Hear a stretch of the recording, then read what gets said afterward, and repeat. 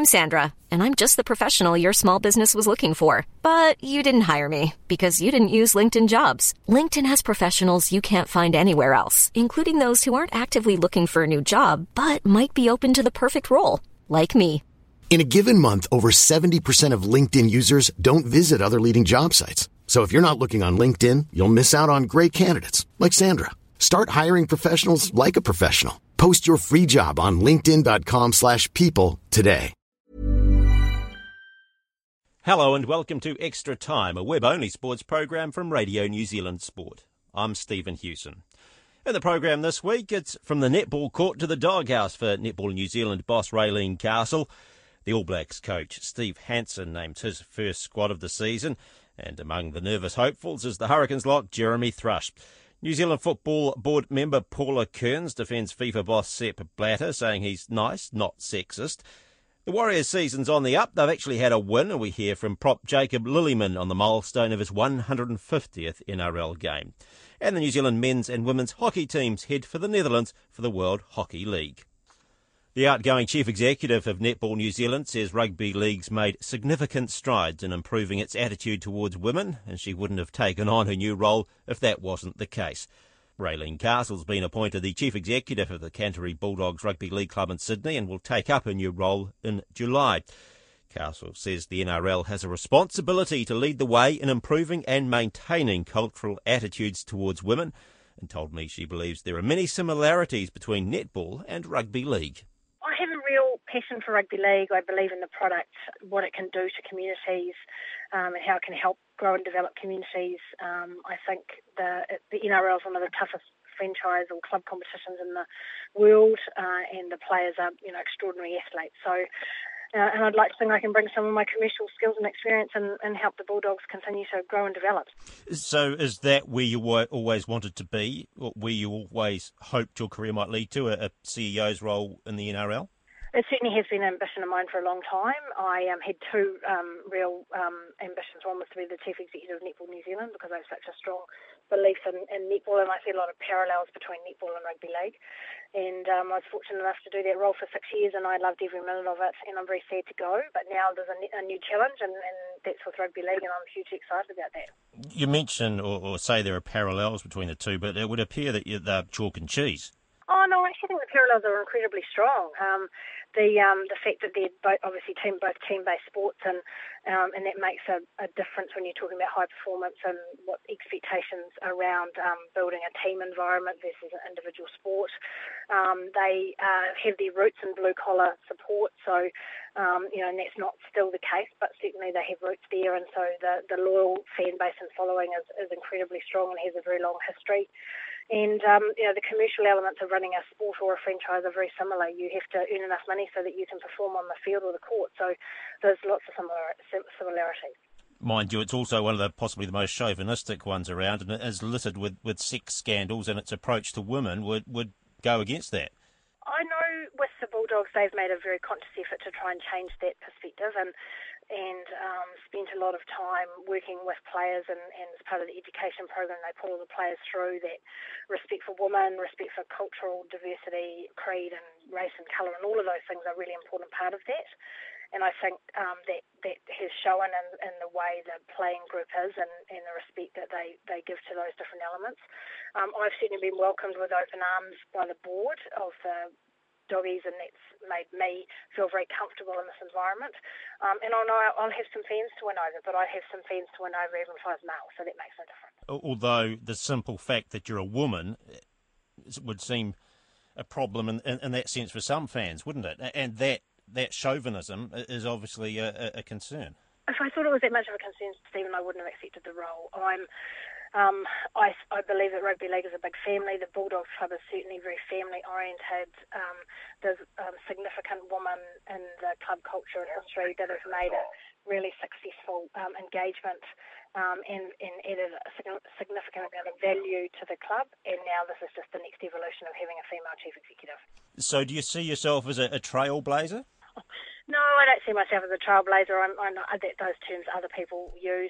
I'd like to be respected for the skills and competencies I bring to this role. And the fact that I'm female means, well, I'll have a slightly different take on things and have some different perspectives. But, and that will bring some value because I believe that, gender diversity around board tables and senior management tables is very important. Do you feel being a woman helped you or meant that you had to prove yourself double when it came to the interview process and getting this job? I know for a fact it was irrelevant. They agreed at the board table that they had a set of skills and criteria they were looking for. They assessed me against those skills and criteria and the other candidates. My CV and my experience came out on top in that, in those measures and during the interview process.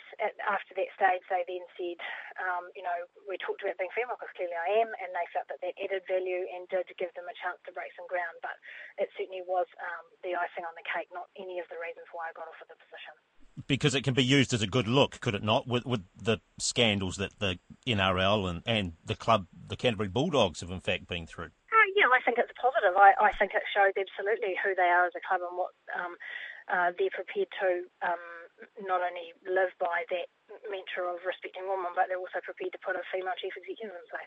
Did you have to prove your rugby league credentials? I mean, your dad was obviously a captain of the Kiwis. That whole league culture, did you have to endorse that? I thought it was a strength that added value to my application.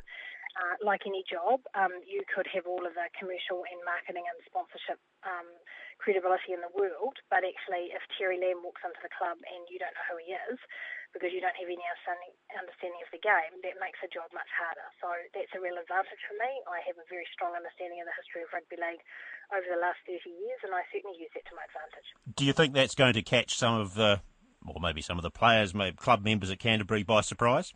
I think it probably will, absolutely. I think it will, but I'm a proud rugby league fan and a passionate fan of the game for over 30 years, and I think that's a good thing. Now, you're leaving Netball New Zealand since being in the role since 2007. What's the biggest challenge still facing the sport? I think it's bedding down the new structure and the change that we put in place.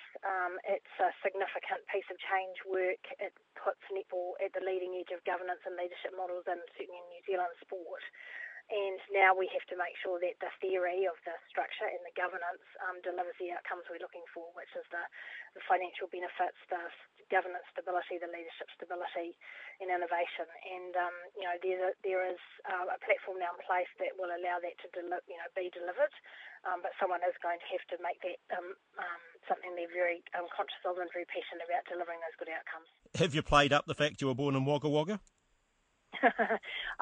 Well, yes, because actually Steve Mortimer, who's one of the iconic players of the Canterbury Bulldogs, his nickname's Turvey, and my dad coached Turvey Park at about the same time Steve was there. Steve was younger, he was only in the under-16. So, for me and my family, actually watching Turvey play was very important. That was part of what it was for me growing up as a young child watching rugby league. So, absolutely, that connection is not just about being born in Australia. There's actually a very live connection associated with it. What do you see as your ultimate CEO role? I haven't given that any thought really. The stepping stone was to get to this, next step in the profile and size of the business that the Bulldogs have, and I would like to, hope that in 5 or 6 years' time, that's been a positive experience for the Bulldogs. At that stage, well, who knows? I'll be looking for the next challenge. So you're going to have to change your rugby league allegiances now. Which NRL club? I assume, was it the Warriors you were supporting? Well, certainly from a New Zealand perspective, I've been a Warriors fan, and I will continue. They will continue to be my second team, but certainly the Doggies will absolutely be my number one team now. Did you have a preferential Australian team prior to this? Well, I actually did in the early days, which was North Sydney, but they don't exist anymore. So, and I've always had a real soft spot for the Doggies. So, yeah, it fits very well. I was talking to outgoing Netball New Zealand Chief Executive Raelene Castle, who's been appointed head of the Canterbury Bulldogs Rugby League Club. A number of All Black hopefuls have a nervous wait in store this weekend, with coach Steve Hansen naming his first official squad of the season on Sunday for the upcoming 3-test series against France. Among them is Hurricanes lock Jeremy Thrush. With Ali Williams having announced his retirement and Sam Whitelock out through injury, Thrush, who 9 years ago was named the International Rugby Board's Under-19 Player of the Year, finds himself on the verge of a Test debut, a dream which at times had appeared out of reach. He was called up for one of the All Blacks' recent training camps in Mount Maunganui and spoke to May Yo about his experience. Something a bit different. I've experienced that before, but it was pretty low key. But just the stuff that we did do was, the attention to detail and stuff that they want is pretty major. So it kind of helps when you come back here that you keep thinking about things that they give you a little tap on the shoulder on things that you need to work on and try to work on them here. Before, and if you get called back into the team, then hopefully they'll help you with those as well.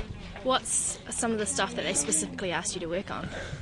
Oh, just little things really, just some stuff with my feet, and little stuff like that. That line out time, and then just keep working on the stuff that I've improved on in the last probably 18 months.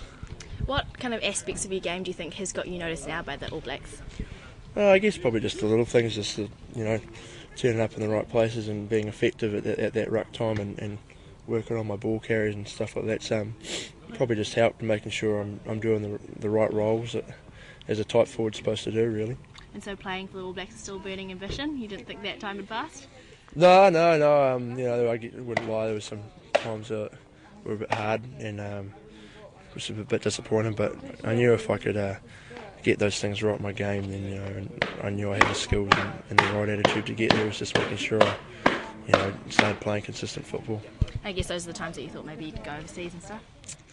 Yeah, there was always that question from, I guess, other people and my agent and stuff of, when that time was right. And I guess, I still had that gut feeling that, I can still play some good footy. And, I know I can play good footy. And so, I had, it was thought about, but I probably didn't take it too seriously. It was just, more wanted to stay here and keep pushing for that dream. And I guess physically you're not the tallest lock out there, so how do you counter that? No, I guess I went up to that camp and some of those boys are a bit, maybe a foot taller than me, some of them, but I don't know, I guess, height's not everything. You make sure, if I've got good work rate and I'm strong in the things I do, that's still effective and a good part of a locking game. Has Steve Hansen said anything to you in particular? Oh, not too much really, hello and sorted out the stuff that I needed to catch up on from last week. But other than that, he's got a few jobs to do, and that camp was only 3 days long, so he's got a fair bit to get through. So I talked to the people I needed to, and they pointed me in the right direction on what we needed to do for that camp. And finally, the Brumbies this weekend. What are you expecting from them? They're I guess they're the top Aussie team, and they've been playing some quality football.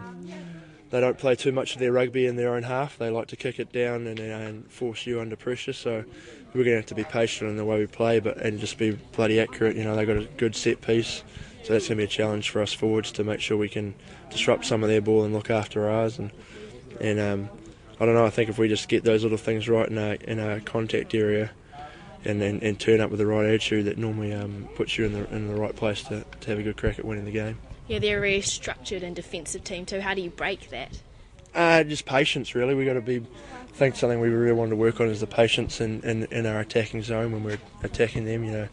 Sometimes we give a bit of ball away or make a silly mistake and we release the pressure. So if we can keep them under pressure, then there's always going to be cracks in their defence if we can hold on to that ball. And knowing that you have to win every game from here on out, does that change your preparation into this game? No, it shouldn't do that at all. We've been pretty good with our prep and our strategy all the way through, and I guess it's just a good challenge, really. We know what we need to do. That's Hurricanes lock Jeremy Thrush talking to May Yo. You're listening to Extra Time, a web-only sports program from Radio New Zealand Sport. I'm Stephen Hewson.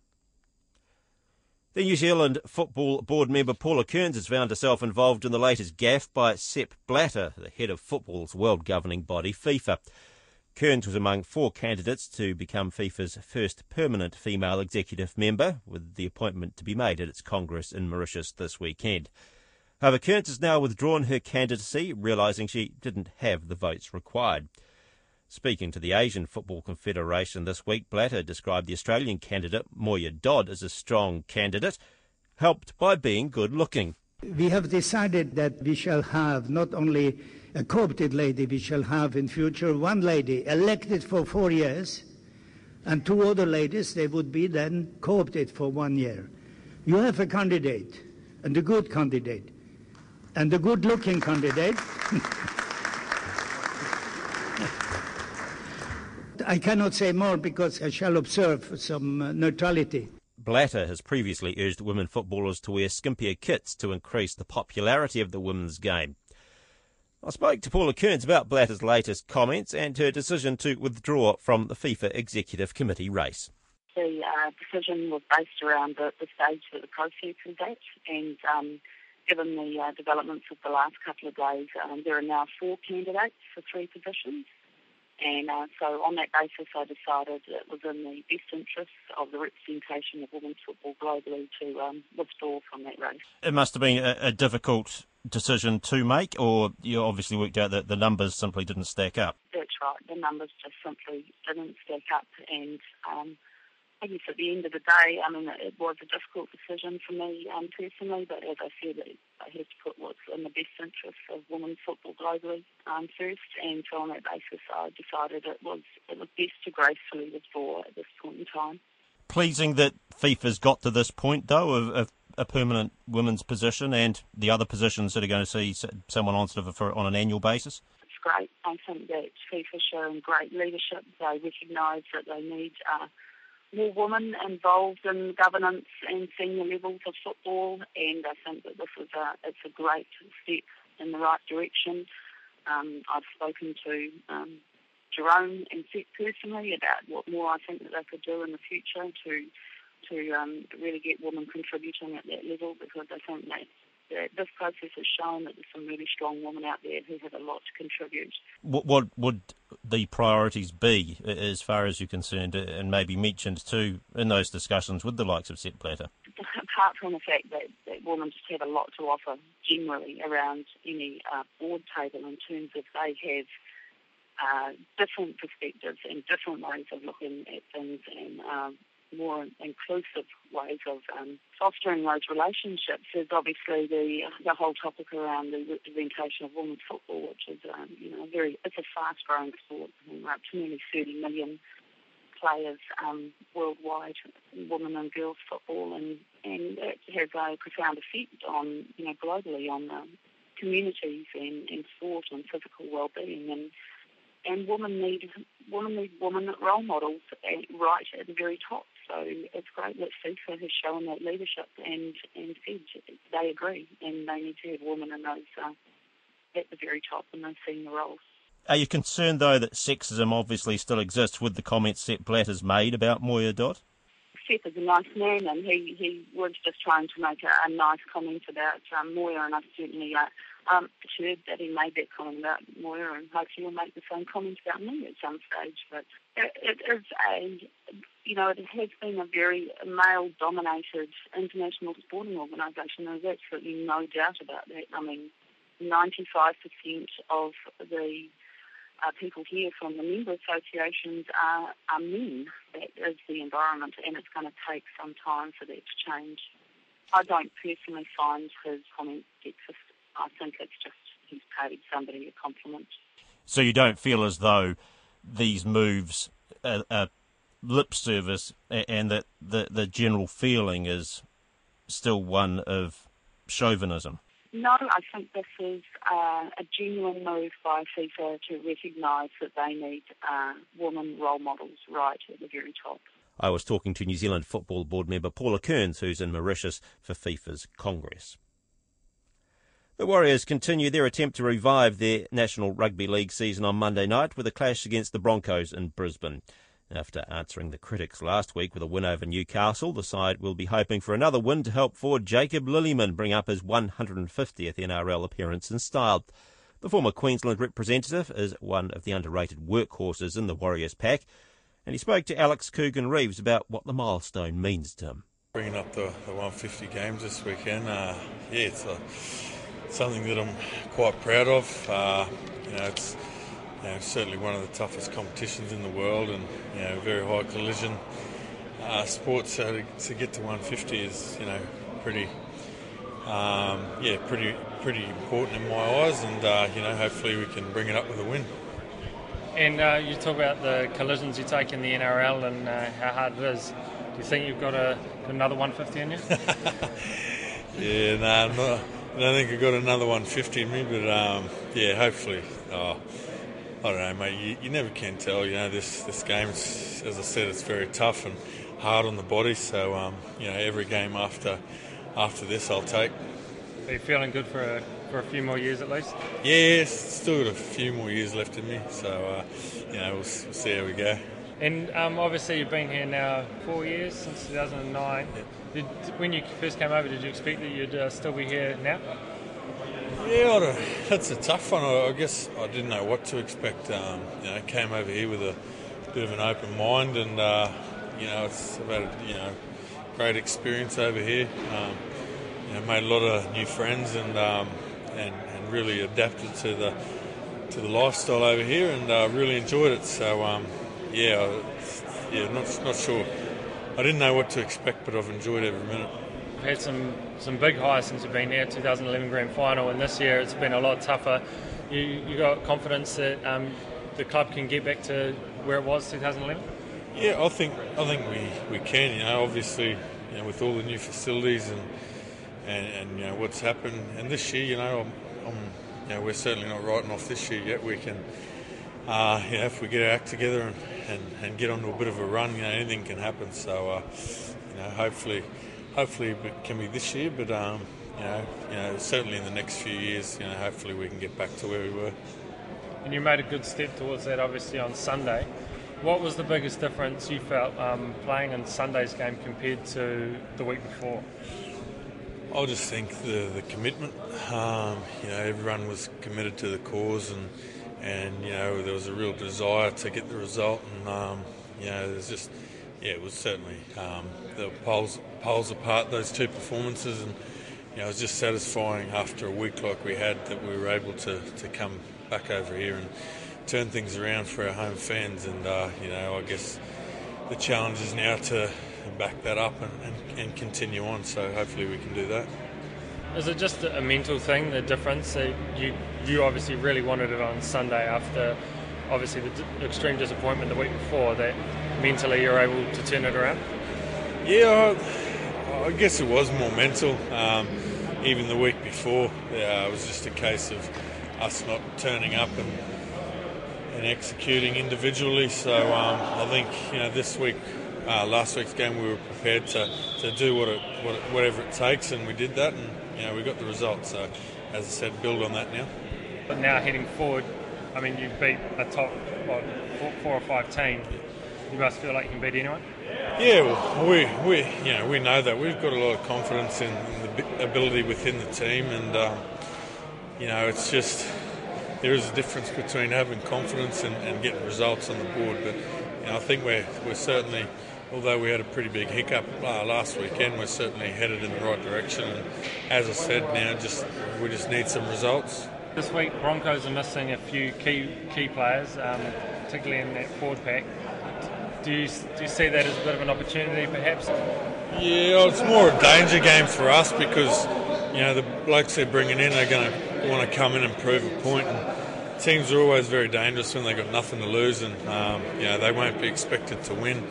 And it's certainly going to be a very dangerous proposition for us. So hopefully we can apply the blowtorch early and sort of.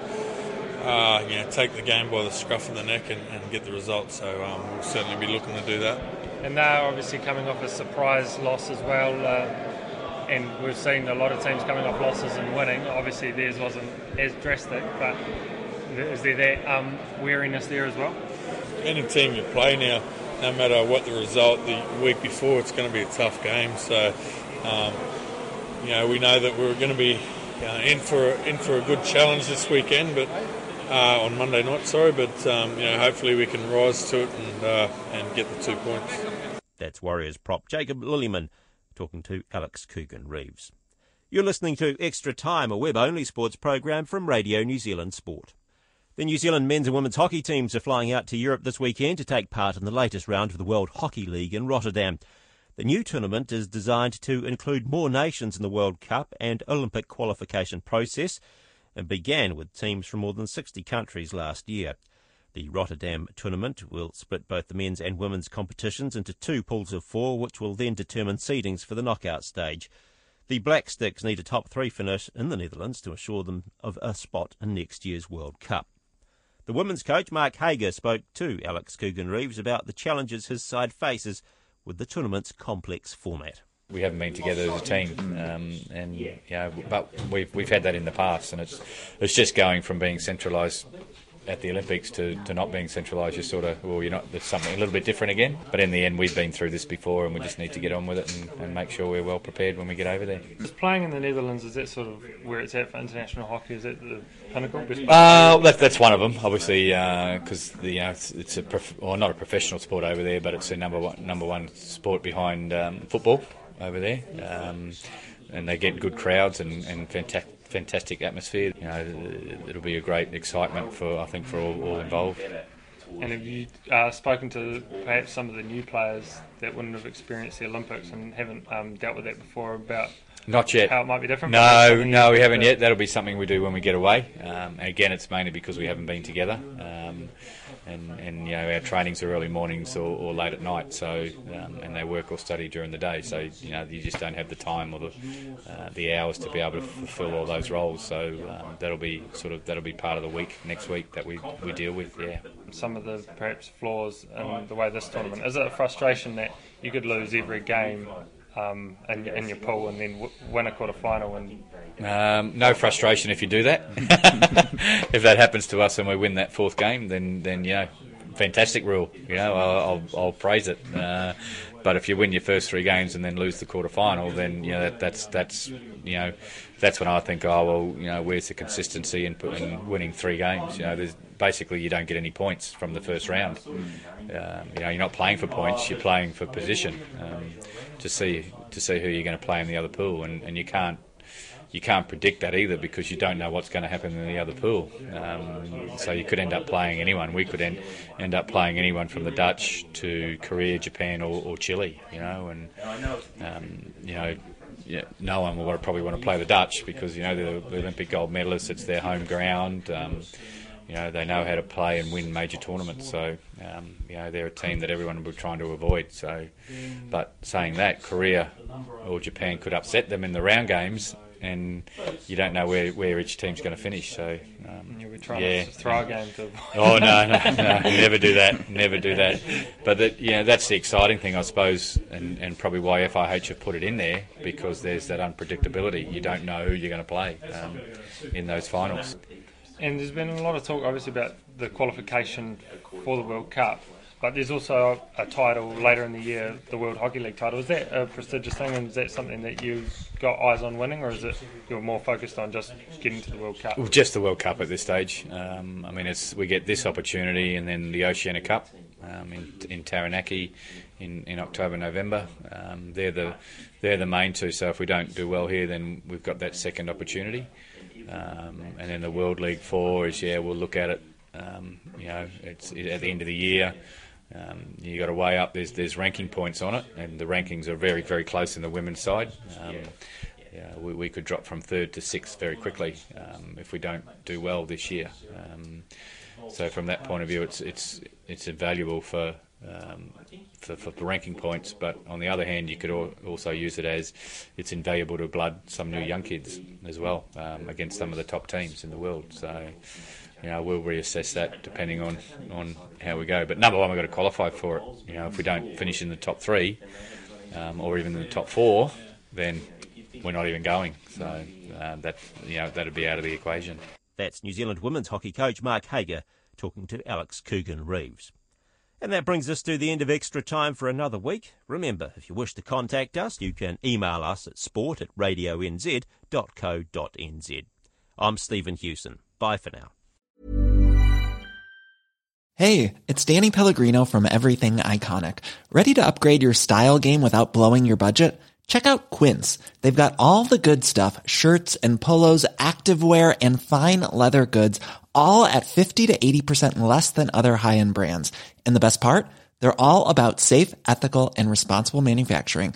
Get that luxury vibe without the luxury price tag. Hit up quince.com/upgrade for free shipping and 365-day returns on your next order. That's quince.com/upgrade.